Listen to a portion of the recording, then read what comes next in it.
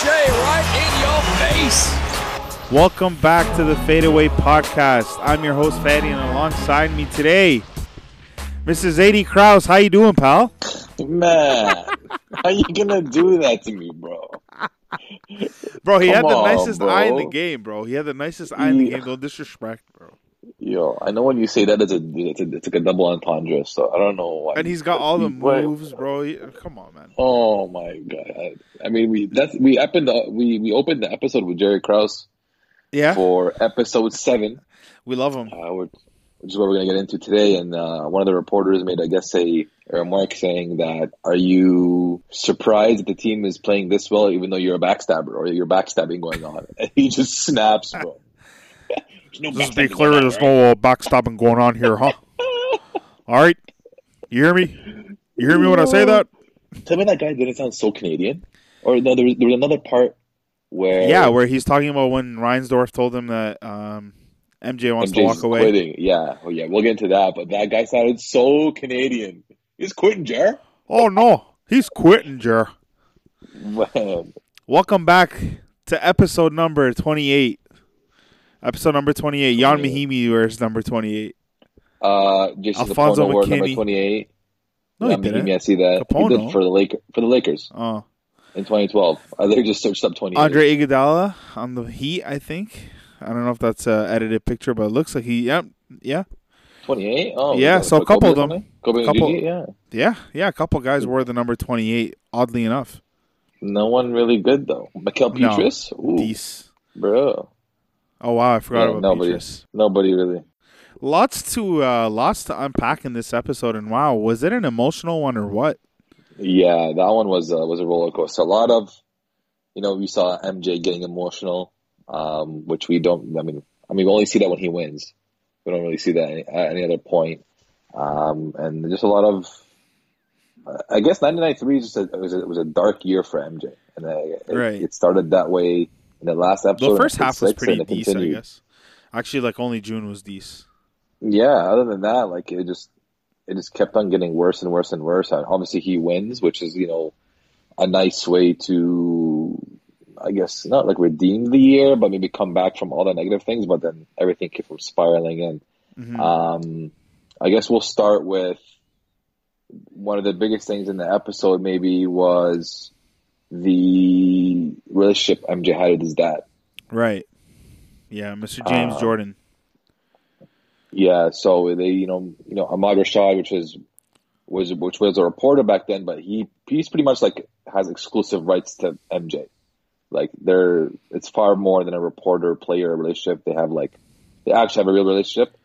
And he talks about his father. So much so that he was tying his tie at his dad's memorial. Exactly. So he talks about his father and how close they were, and how close James and Michael was. And it's actually interesting to see that because if you remember, in the third episode, MJ's fighting for his dad's approval, right? Yeah, against his brother. Against his brother, in a way, and it's very interesting to see how that relationship evolved as he essentially got the approval, I guess, and how much James really steered Michael's career. Yeah, no, and it's wild too because. Like his dad, more so, I've never seen it in modern day, even with guys who have like vocal dads, especially a guy like LeVar Ball. But I've never seen somebody's father so involved with the team and in the change room, talking to the media, giving statements. It was like he was a part of the team, but not just that, but everyone embraced him as a part of the team. Even the coaching staff, the management, the players, everyone was just so welcoming to having him around, and his opinion mattered. Like when he spoke, he said something, people listened, and that's something that we don't really see now. And there's a lot of guys in the NBA who have dads who played in the league, dads who coached in the league, dads who are vocal and are in the media, but you don't see that level anymore with guys in the change room and just the camaraderie and the family aspect of that team, and just to see the impact that his father had is definitely it's a great thing too, and especially because a lot of NBA players talk too about growing up without a father and having a father figure, and having to provide or being provided for by just a mother, right? And a lot of them, LeBron always says my mom was mom and dad, Yeah. And there was the thing in LeBron's high school grad of his friends walking him down, So just to Right. see, like a guy who got the chance to grow up with both parents and stable. I don't think he was poor. I think he was more like middle class. Yeah, it His looked mom like he had a was good middle class. job. His dad had a job, so he was more middle class. So definitely a different upbringing. But just to see their relationship turn from, wanting to be, his favorite almost into Yeah. becoming hands down his favorite. I mean, obviously, For real. all his kids are obviously loved and whatnot, but I mean, there's definitely an extra love for Michael Jordan. Like we always talk about this now, like we want our kids to, play in the NBA or play like a high level Hmm. sport, and just imagine actually having a child who's playing in the NBA, but hoisting the trophy and like something that you've dreamed about your whole life. Like Just the there's just best a ever special too. sentiment, right? Yeah, of course. Yeah, And there's a special it's an sentiment. immense sense of pride, I guess you could say, Yeah, and and the good thing about like James was that, like he was such a good guy and he made sure that, I mean, we see a lot of negative things about MJ in this episode, but he made sure that Michael always did something good. Like, for right, example, he would take, like they said, he would take kids from the stands that had no chance of meeting Michael and go meet Michael, right? And like make a kid's day. Or, every decision that would be made, it would be made them all together. It would be good decisions. And then, Michael was, other than the gambling thing, other than that, that's the only thing really he had that was maybe a stain on him in the media. Other than that, charitable deeds he's done. He's set up foundations. He's sponsored right, events. So he's done great things, and you can see that it stemmed from his father. right. And so you were talking about that summer '93. He had just won the Yeah. championship, the three-peat, and obviously later that summer, a very tragic event happened. So I do have an article that I just want to read a part of here. So it goes, he was headed 3.5 hours toward his home in Charlotte, his father, Yeah. scheduled to fly to Chicago the following day. He never made it. On the same evening, Daniel Green and Larry Demery, those are the two guys who got charged with the murder, Hmm. Hmm. gathered at a cookout in Lumberton, North Carolina, two teenage friends hanging out. Within hours, though, their lives converged with the father of the world's most renowned basketball player. Jordan wound up in a South Carolina swamp, his dead body draped over a tree limb. Green and Demery wound up with life sentences for first-degree murder. So I don't have the full details, Yeah. and I think this has been a bit of a complex legal battle. I know that they're going back and forth with motions, and I guess they're trying to get out. So I'm not sure. I didn't really get a chance to Still? look completely into it. This article is pretty recent, and it's talking about it. Damn. So folded within that complex legal battle is a straightforward question: is the accepted narrative of James Jordan's murder an accurate account of what happened? So they're definitely questioning, because even when we were watching it too, and Yeah. the thing that came to mind is like, okay, so he was missing, and then his body was found in a creek. His car was found on the side of the road. How did we deduce that he pulled over to take a nap and that they came in and it just And seems shot him so up. odd to me. Yeah. Like, and it was in the middle Yeah. of the freeway too. Like, was there surveillance? They didn't talk about surveillance. So how did they? The fact that they caught them like that, it just. I would love to look more into this case. Like, obviously, that's like the more inspector side of me. Yeah. Do love to do these things, but I would definitely like to take this case on like on a personal side note and just like figure it out, because it seems a little bit intricate. But all in all, his father did pass away that summer, so in a very very devastating fashion too. Like Yeah. he was out golfing, which is something that he did normally, and those are the ones that I think that like the kind of like the way Kobe went, right? Like you're going to do something that you do every day, Yeah. or like even most recently Ahmaud Arbery in Georgia, that case, like he's out on a Yeah. jog. It's like being the family of somebody and you're just saying goodbye and you're like, okay, yeah, we'll see you soon, and then you Yeah. just never see that person again. So it's definitely a devastating thing. And he was missing for 3 weeks, I think, before his body was found. So just imagine how long that 3 weeks felt. Like we were in quarantine and the first 3 weeks felt like 6. Yeah. So I mean, imagine like you're anticipating like the return of your father. At this point, you're probably not optimistic at all that he's alive, and Hmm. then to find his body in a creek and then everything like that, and just with especially a couple months before that, his gambling thing, which ended up coming up again, like. Oh, was this murder related to his gambling problem? Was it a gambling Crazy. debt that was paid? And it's really twisted. It's like, even if Sam Smith has feelings towards this, Yeah. if Exactly. Sam The Smith is media. sitting there saying this is cheap shots, like come on, bro. And that's the crappy part thing. The crappy thing about it is that everything that MJ was accused of that was negative in the past somehow always circulated back towards him, and it was that one thing, just gambling, gambling, Yeah. gambling. There was all the speculation Well, about. that's all that you could point to. That's all you could point to, right? And there was all the speculation about the gambling debt or whatever, or any possible outstanding debt or whatever it may be could be linked to his father's death. And there's no they're just throwing, and like MJ says, they're just throwing darts at him. Like there's no evidence, there's no not even something for you to lead you to believe. You know what I mean? Like there's no concrete or nothing even remotely possible that would point you in the direction of MJ. So just kind of the media being the media, which is really unfortunate when you think about it, because how are you gonna I understand maybe criticizing somebody about playing basketball, if they're playing bad and they're actually playing bad and you say something, okay, that's what the media does, right? This is about a dude's dad just died, man. Just shut the hell up for a second, It sucks that the media has that kind of opinion all the time, right? But the tragic loss kind of leads MJ to a different route. Yeah. And we mentioned it, or I mentioned it in the last episode when we spoke. MJ didn't seem so happy to win that third championship. You know what I mean? He seemed more relieved. A burden was taken off. He was exhausted.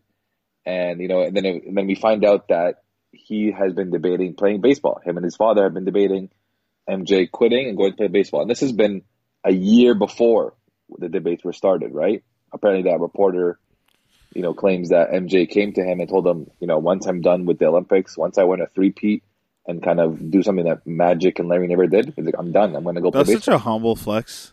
That is a huge humble flex. I was like, he told you out of all people? Oh no, I meant that too, but I'm saying humble flex on Jordan's behalf. I'm gonna quit and play baseball, yeah. but first I'm just gonna win a third straight championship because nobody's ever done it. Then I'm gonna leave, and then you go and do it. It's like he's the GOAT. He's just the GOAT. He's like, and I have to play the Olympics too. Is what the guy. He's like, yeah, and I have to play the Olympics as if gosh darn it, gotta play for the 1992 Dream Team. Damn, gotta be a star on this team, man. They're gonna know all about me. It's just a little bit of a humble flex on his behalf, and he ended up pursuing a sport that his father loved. His father had a passion for. It was something that he loved too, right? That's how they bonded as well. MJ's first love was baseball. MJ's dad wanted him to play baseball.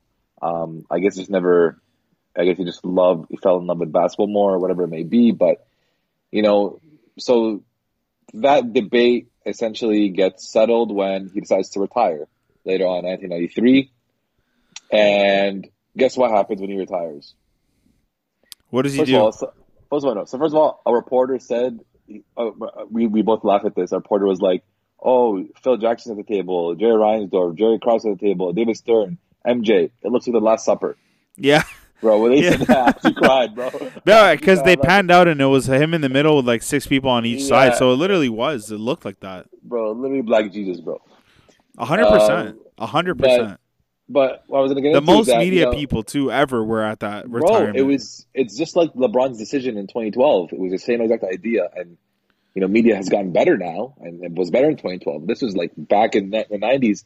People from all over the world, you just see the big old cameras, you see reporters, right? So it was very well covered, and I think one of the reporters says in the documentary, they're like, it was a moment where where were you when this happened? It was one of those kinds of moments, right? Yeah. So MJ decides to retire, and then obviously the media had to also speculate: is MJ retiring because of gambling? Is David Stern suspending MJ for the gambling and the gambling investigation, which kind of also ridiculous. Sucks again, right? It's so dumb that they keep on doing this. They're just holding on to this one thing. Yeah. Yeah, and David Stern coming in the it's full so funny, floor, the tail. It's ridiculous. Yeah. Why would he ever do something like that, man? It. People who actually believe this, there's no differentiation between fantasy sport and actual business sport. From a business perspective, why the heck would you do something like that?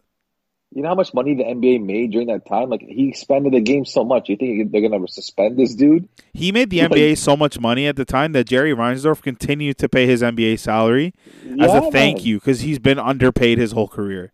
by Exactly. him. Yeah. Which is incredible. But then after that retirement ceremony, what did Right. he go and do? He picks up a bat and he says, "I'm gonna go pro. I want to play pro baseball." He hadn't played in 14 years, At but he did 17 play was the as last a time. kid. Yeah. Yeah, and he played as a kid. He was good, and he's just a super athlete. Like he's got a good build. He's athletic. He's got a great work ethic, better than anyone's ever seen. Yeah. So he picks up the sport. And Again. a bit of a roller coaster throughout his career, huh? Yeah. I mean, he starts off with the 13 game hit streak, which nobody ever. I mean, me as a person, I knew MJ played in baseball, but the big stigma about him going to play baseball was that he sucked. Right? That's what we know. That's what we were almost taught in a way. It was that MJ, he took 2 years off, he played baseball, and he wasn't good at it. But I guess what they're doing is just comparing, MJ the basketball player and how good he was at basketball compared to how he was as a baseball player. Obviously, they were nowhere near, but the way people explained him in the doc, I don't know if they're just being nice, but he was pretty solid. Yeah. No, I 100% agree. And the thing about his journey was it was very up and down. Like he did have that Yeah, 13 game hit streak. hit streak. Yeah, But then they were saying he didn't see any fastballs, and then they hit him with breaking balls, and that's when he right. started struggling, and he went Yeah, on a bit of a slump, and then that's when the media started destroying him. So they right. were coming in saying it's a fluke. It was, not. He's not good. He's not going to make it. It's a lot harder than you think. Just because you're good at Hmm. basketball doesn't mean you can do this. Yeah, Everyone had their 2 cents that they were contributing to this, and then that's when he just sort of again the work what ethic. happened when the Pistons kept beating him up? He just hit the gym and said, "I'm gonna freaking get better, and you can't Hmm. do anything to stop me." And what did he do? He got better. He was hitting first thing in the morning, during the day, before games, after games, like. Yeah. And the coaches, these are baseball coaches. Like they're talking about this guy. These are professional baseball coaches, so you can understand the talent and caliber of players that they've been around and they are around Right. consistently. So for them to really pinpoint this and say this guy's work ethic is nothing like I've ever seen before. He's hitting and hitting and hitting and practicing and getting fit and everything. And the one thing that I loved is obviously now like we know what happens after he comes back. But the one guy that goes, if you're gonna play outfield, it's a completely different set of skills. Like your training is gonna be different. Your weight is gonna have to be different. This is gonna hinder your basketball ability. And he goes, yeah, don't worry, I'm all in. I'm all in. Yeah, and that's And and then that's what coming does he from do? He Tim comes back and Grover. he three-peats again. So what ability did he hinder? And that's coming from Tim Grover. Tim Grover is legit like a renowned professional athlete coach, trainer. Sorry, he trained MJ. I'm pretty sure he trained Kobe. Like he knows what he's talking about, right? And for MJ to hear that from him and just be like, "Yo, I'm all in. I don't care." Right? You could tell it's something that he really, really, really wants to do, right? And then he ends up hitting 202, which is a pretty decent That's batting really good, average. man. It's really good considering Um, he's never played that high of a level. right, drives in 50 runs, and he's playing Double A. Double A wasn't like by any means a scrub level. Like they were supposed to be putting him in like a lower level, Yeah. but they just didn't do it because of the media, Yeah. right? So They he's couldn't they he's couldn't playing in a support the league. media. He's literally playing in a league. He's literally out of his league. Like he shouldn't be playing this league, and he actually put up some solid numbers. So Oh, and he was you selling know, out double A games. well, of course, yeah, there's no doubt about that. But I mean, like my biggest takeaways from this is that MJ wasn't that bad. Number one, and number two is that I think, like for me personally, watching and seeing how they related baseball to his dad, and I think going to baseball was kind of how he, still held on to his dad, Yeah. right? His dad not being there. I don't think he. I think he had trouble kind of picturing him playing basketball and his dad not being there because his dad was at every game. His dad is at every press conference. His dad is at when he wins, he's there. When he loses, he's there, right? And I think he loved that. He says he loved the idea that his dad watched his last game, Yeah. Yeah. right? So, that year was a really, really it seemed like a really good escape year for MJ. And he said when he talked about how his baseball teammates treated him, he's like, I was just treated like one of the guys. He seemed like he was tired of being, You know, he had to always be the tough guy. He had to always be the leader. I think it just took such a mental and emotional toll on him. No, 100%. And I think another thing that we don't even consider is Terry Falcone, who's the current manager of the Cleveland Indians, who have won a Yeah, championship in the last yeah. few years. Did they win the championship? I'm pretty sure they did, but if not, then they were in the World No, Series. they were in the World Series. I think they But lost. definitely a very Yeah, respectable team, very talented team, and he was the manager at the time, and he's saying, right. "Dude, you give this guy 1,500 at bats, he's going pro." And this is a guy who's been around high level athletes and high level talent, and for him to say 1,500 at bats, he's going pro, like that is just it came down to a matter of sample size. Like he just didn't have enough time to flourish Yeah. fully as a baseball player. And not only So that, he says like he's like we had a lot of prospects that didn't hit 202 and drive home 50 runs. So there's like MJ did some stuff that, you know, a prospect wouldn't do, let alone a guy like just transitioning and switching sports off the fly that he hasn't played in 14 years. Right? So definitely yeah. like a great outing when in his baseball career. No, absolutely, for sure. Shout out to Michael, playing both sports. But during that time, it's interesting to Yes. see what the Bulls were doing without Michael, because everyone thought Michael one man team. Right. I was listening to a podcast with Jack McCollum. So Jack McCollum wrote a book called The Dream Team in 2012, and he sat down and interviewed everyone on that Dream Team. So everyone from Jordan to Barkley to Stockton to everyone, Mm. and he has actual tape of Jordan saying, "I don't want to play with Isaiah," even though Jordan denied that on the documentary. Yeah, and Sheesh. he's releasing a podcast. It's pretty Oh, much the damn. tapes of that book. So he's going to be releasing a lot of the sound bites. I think it's coming out right after the documentary, like 1 or 2 days after. So he was interviewing, and he was talking about, um, you know, Scottie Pippen is often viewed as like the best 10th Number man two. ever. Everyone talks about him like he was some 10th man, and we forget about how really good Scottie was. And Yeah. like Scottie was a very viable second option, and at his peak a top 10 player in the league. And he's a top 50 player all time. So that's not a guy that, everyone they talk about Jordan, it's almost like they consider Scottie to be like a rotational guy. Like Yeah. when that's really not the case. He was a superstar in his own right. And what do we see happen in the year that Jordan was playing baseball, sir? Yo, his numbers went up, man. And you know, I've got his stats right here. 93, 94, he was putting up 22 points, 8.7 rebounds a game, and 5.6 a game, 5.6 assists. Yep. So his numbers rose. That's a pretty dramatic increase, you know, obviously. And, you know, and what we see being said in the documentary is that, you know, you could see that Scotty literally created the point forward.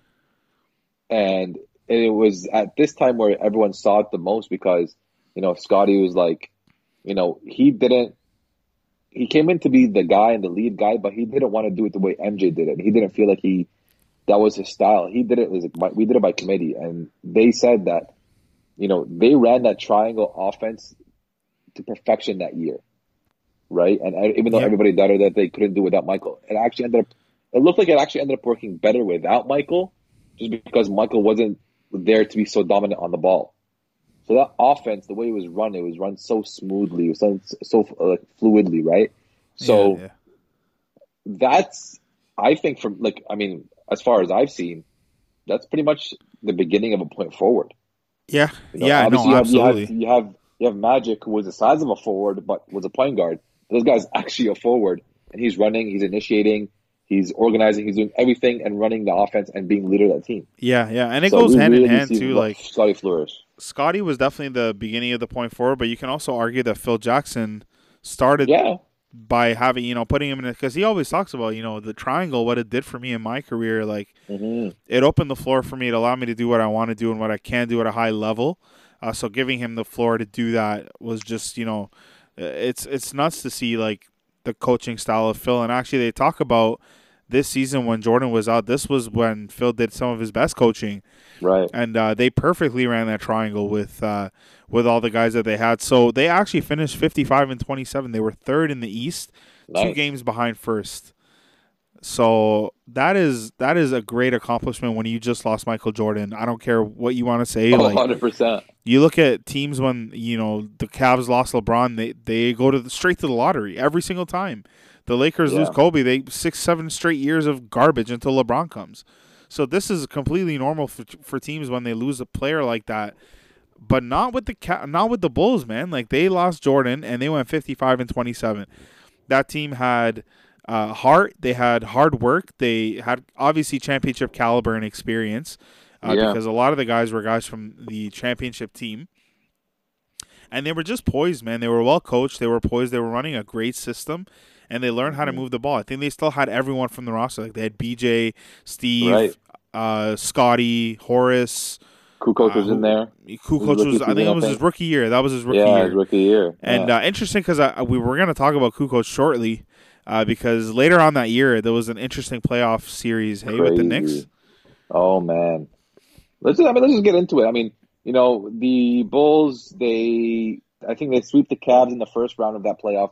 In that playoff year, the '94 playoffs, and then they go and head into the second round of the Eastern Conference playoffs, and they go against the Knicks. And at the time, the Bulls were down 2-0, and this was Game 3. There was about maybe a few seconds left on the shot clock. Just enough time for one more shot, and it was Bulls ball. Yeah. And basically in the huddle, Phil remembers a sequence or a play that he has that he runs for Tony Kukoc, and he's used it multiple times, it looks like, in the regular season, and Kukoc has hit a bunch of, buzzer beaters, and I guess he's clutch. That's what's come out of that play. So they head into the huddle, and Phil decides to go with Kukoc to take the game-winning shot. And Scotty takes offense to that and sits down and sits out. Yo, that's actually in a playoff game. They're down. They're down 0-2. Like this is the game that makes or breaks the series. Like you walk away with this win, it's 2-1. You lose this 3-0 and you're done. Right, and I'm sure maybe people who don't watch basketball or aren't familiar with basketball, they might look at how the teammates reacted and how the teammates talked about that moment in the documentary, and they may be saying, "Oh, maybe they seem like they're exaggerating a bunch." But when your star player and the guy on your team, everybody loves this guy, he's your leader, and everybody loves him, quits on you in a playoff game that's our make or break in the season, that's a huge deal. And then it kind of doubles down. It doubles down on it when you sit out, and then Kukoc ends up hitting the game-winning shot, and they still win. That was so, and I was watching, I was like, this is so badass. Like, this is so badass. Such a fat L for him, man. Tony Kukoc is a badass dude, man. For him to come in as a rookie, man, against the Knicks, too, like, big roster with Oakley and Ewing. Yeah. And he was out there taking jump. Like, he was a big boy, man. He was, man, Tony Kukoc was a good player. Like, if you look at his stats, like, it doesn't blow you away, like, certain guys with their stats, but I would love to watch a Tony documentary. Tony. Like he's scoring between like 12 to 17. His career high is like 18.8 points a game. So he's like, I'd imagine he's the steady guy. I think his first like 10 years or something was all double figure scoring. Actually had 1 year in 2001 with Atlanta where he averaged almost 20 a game. Oh damn. Nice. So he had a lot. Yeah, he had a good NBA career. I mean, like the fact that he just stepped in and hit that shot after Scotty was being so salty, I think to me that was my favorite thing. That was my favorite thing, and it's such a bad look. And then you go in the change room after, and Bill Cartwright, they were saying he's like, he's passionate, man. Like he's crying. He's like, I can't believe you just did that to us. Like you just quit on us, man. Like that's what I'm saying, and I love that. How I love how the team reacted to it. Like they, if I mean, MJ wouldn't do it, obviously we know that, but if MJ were to do it, I doubt they'll say anything to MJ because they're just scared and fearful of MJ. Yeah. But when Scotty did it, like, they were actually hurt. And they're like, yo, like, what the hell? Like, how are you going to quit on us like that? Like, to the point where Cartwright was just crying and then made Scotty cry. And obviously Scotty apologized for that. But what pissed me off, Yeah. I think. Exactly. Yeah. I know exactly what you're gonna say. Scotty says he wouldn't change it. Like he Actually, doubles down he on that says, move. he goes, I wish it never happened, but I would never change it. So what does that mean, So yeah, bro? what the hell does Like, that mean, bro? What are you saying, man? What does that mean, bro? Come on, man. Come on. Do you like it or not? Did you regret it or not? It seems like I don't think he regrets the action. I think he just regrets the consequence of it and how it hurt everybody. But I think, if that were to, replay it and he was to go back, I think he would still do the same, because I think he still thinks he deserves the last shot, which he does. But man, sorry to tell you, Kukoc still hits the shot. I 100% agree. It was a bum move, and he knows it. And the fact that he doubled down on it later was very, very confusing to me. I thought, you had like 30 years to consider. Like, come on, change your mind. But no, he didn't. He didn't change his mind. Didn't feel that was very necessary. Oh man, big but moment, the last like third or quarter, I guess, of the episode really is a deep dive on his competitive spirit, to the point where he's completely treating people like crap. And before we get into this, Michael Jordan, yeah. Mm-hmm. So before we get into that, I just want to commend Michael Jordan, because at the end of the day, Michael Jordan is not releasing anything that's not approved by Michael Jordan. You can't tell me that they released all this footage without his permission, or without his knowledge or whatnot. So he definitely had the stamp of approval on this. And the fact that he saw this footage and said, you know what, this is going to make me look pretty bad. It's going to make me look like a bum, and I acknowledge that, but people need to see it and understand this is who I am. And like, not that he's saying I don't want to be a role model, but he's saying, if you don't like what I do, then you don't have to roll with me. But that's what I do, and that's just how I'm going to do it. So let's start with Scott Burrell. So can we get a bit of a background on Scott Burrell, other than he played only 1 year with the Bulls? But just tell me a bit of what you saw from his treatment. He didn't actually play only 1 year. So because I was kind of interested in, like, who is this guy? We never heard of him. They say that he was a great prospect coming out of college. Actually, no, you're right. He does only play 1 year in Chicago. Right. Sorry. He also played for Charlotte, and they're CHH, not CHI. Yeah. So he does play in Charlotte. He played just that 1 year in Chicago, the last season. And, when they said he was a great player in college, he only averaged like 13 points a game in college. And then, so I guess, he was maybe a bit talented. But I mean, his highest career average was 13 points a game in his third season. So not really known to be a star or anyone that could be relied upon, but MJ took it upon himself to literally bully the crap out of this guy. Yeah, try to push his buttons, try to get him to fight him. MJ said, I try to get him to fight me, but he's just too damn nice. But the way MJ did it, I don't really like, but I like the underlying meaning of what he's doing, right? He's trying to toughen up his teammate so that, when the playoff pressures come, if you can't handle, they say in the documentary, if you can't handle the pressure from MJ, then you won't be able to handle the pressure from the playoffs. That's what MJ thought. And so MJ took it upon himself, obviously, to put pressure on his teammates every day so that they're used to it. Right? And just like for an exam, how do you study? You study the same way, you're going to take the exam. So you're used to it, and it's second nature to you. That's what MJ wanted to do for all of his teammates too. Kind of shitty the way he did it, 100%. But, Scott Burrell, I was surprised. He, even in the footage, in the tapes, like, he was a man about it, right? Like, he took it like... he was joking the whole time. He would egg Jordan on too. Like, no, I want to guard you, He would just keep talking back and firing back on Michael, which is like, nice to see that Scott Burrell could handle it, but the way MJ went about it was kind of too much. Oh, 100%. Oh, and I think, there was a whole 2-3 minute span where it was between guys like Steve Kerr, Will Perdue, BJ, even a little bit of Horace too. I can't remember. There was somebody else in there where they were like, he was an asshole. Yeah. He was, rude. He crossed the line many, many a times.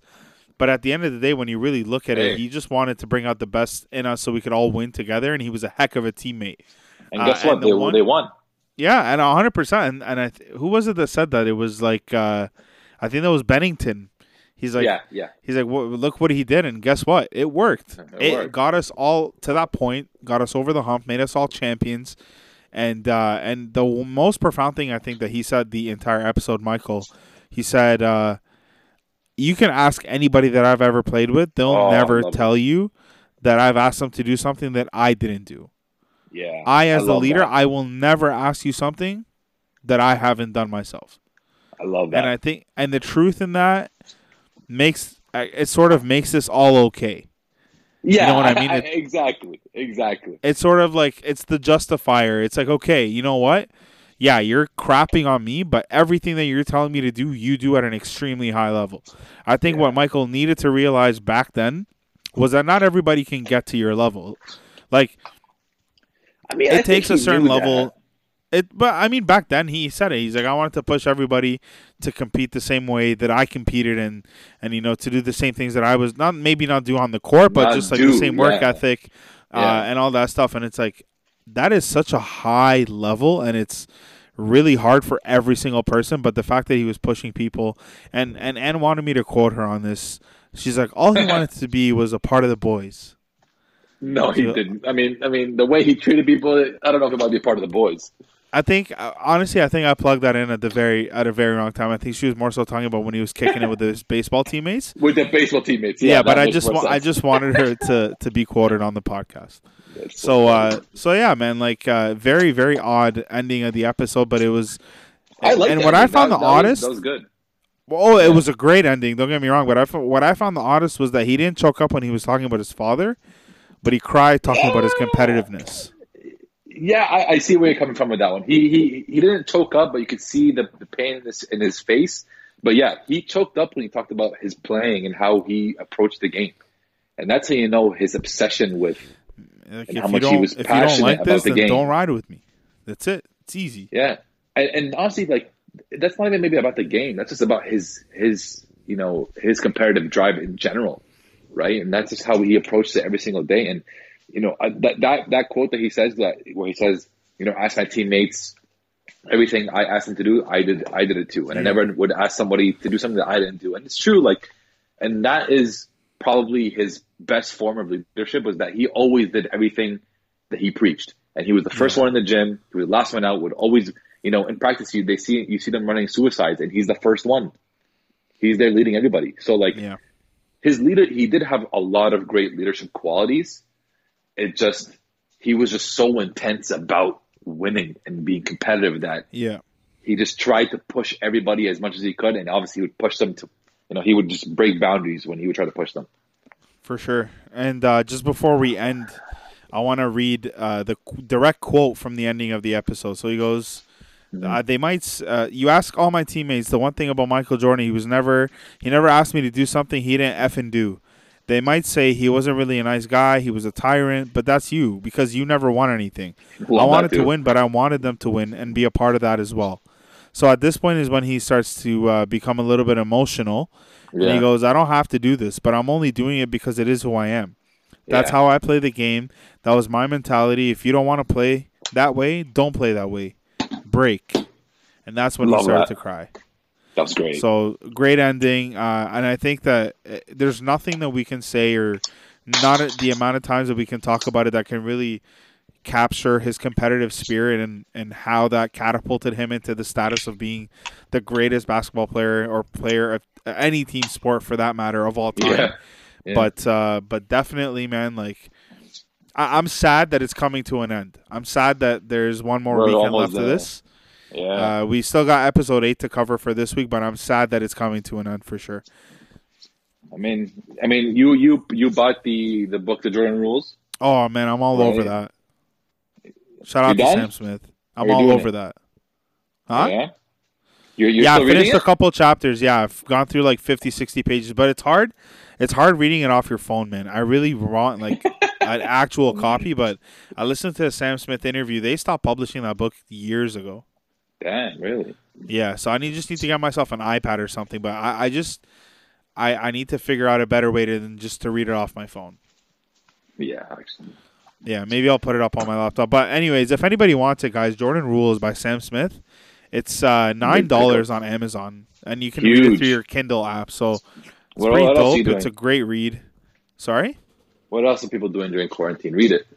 Yeah, pull it up, read it, and it's a lot of insider stuff. It's not dry content at all. And it splits it up. The chapters are spring 1990, summer 1990. So like it takes you through the pre-3-peat phase and like pickups and summer moves and contract talks and all that stuff. So it's really interesting stuff and it's very detailed. And I'm very glad Sam Smith is the snitch. He's the snitch that we all need. He's the snitch that we deserve. He looks like it too in the he looks like a rat, and the fact that he sat there saying this is that they can't believe they threw these shots at him. But anyways, cheap shots at him. But anyways, that's it for episode 7, ladies and gentlemen. We'll be back this week with episode 8 for your head tops. And if you have any questions, hit up our IG, baby.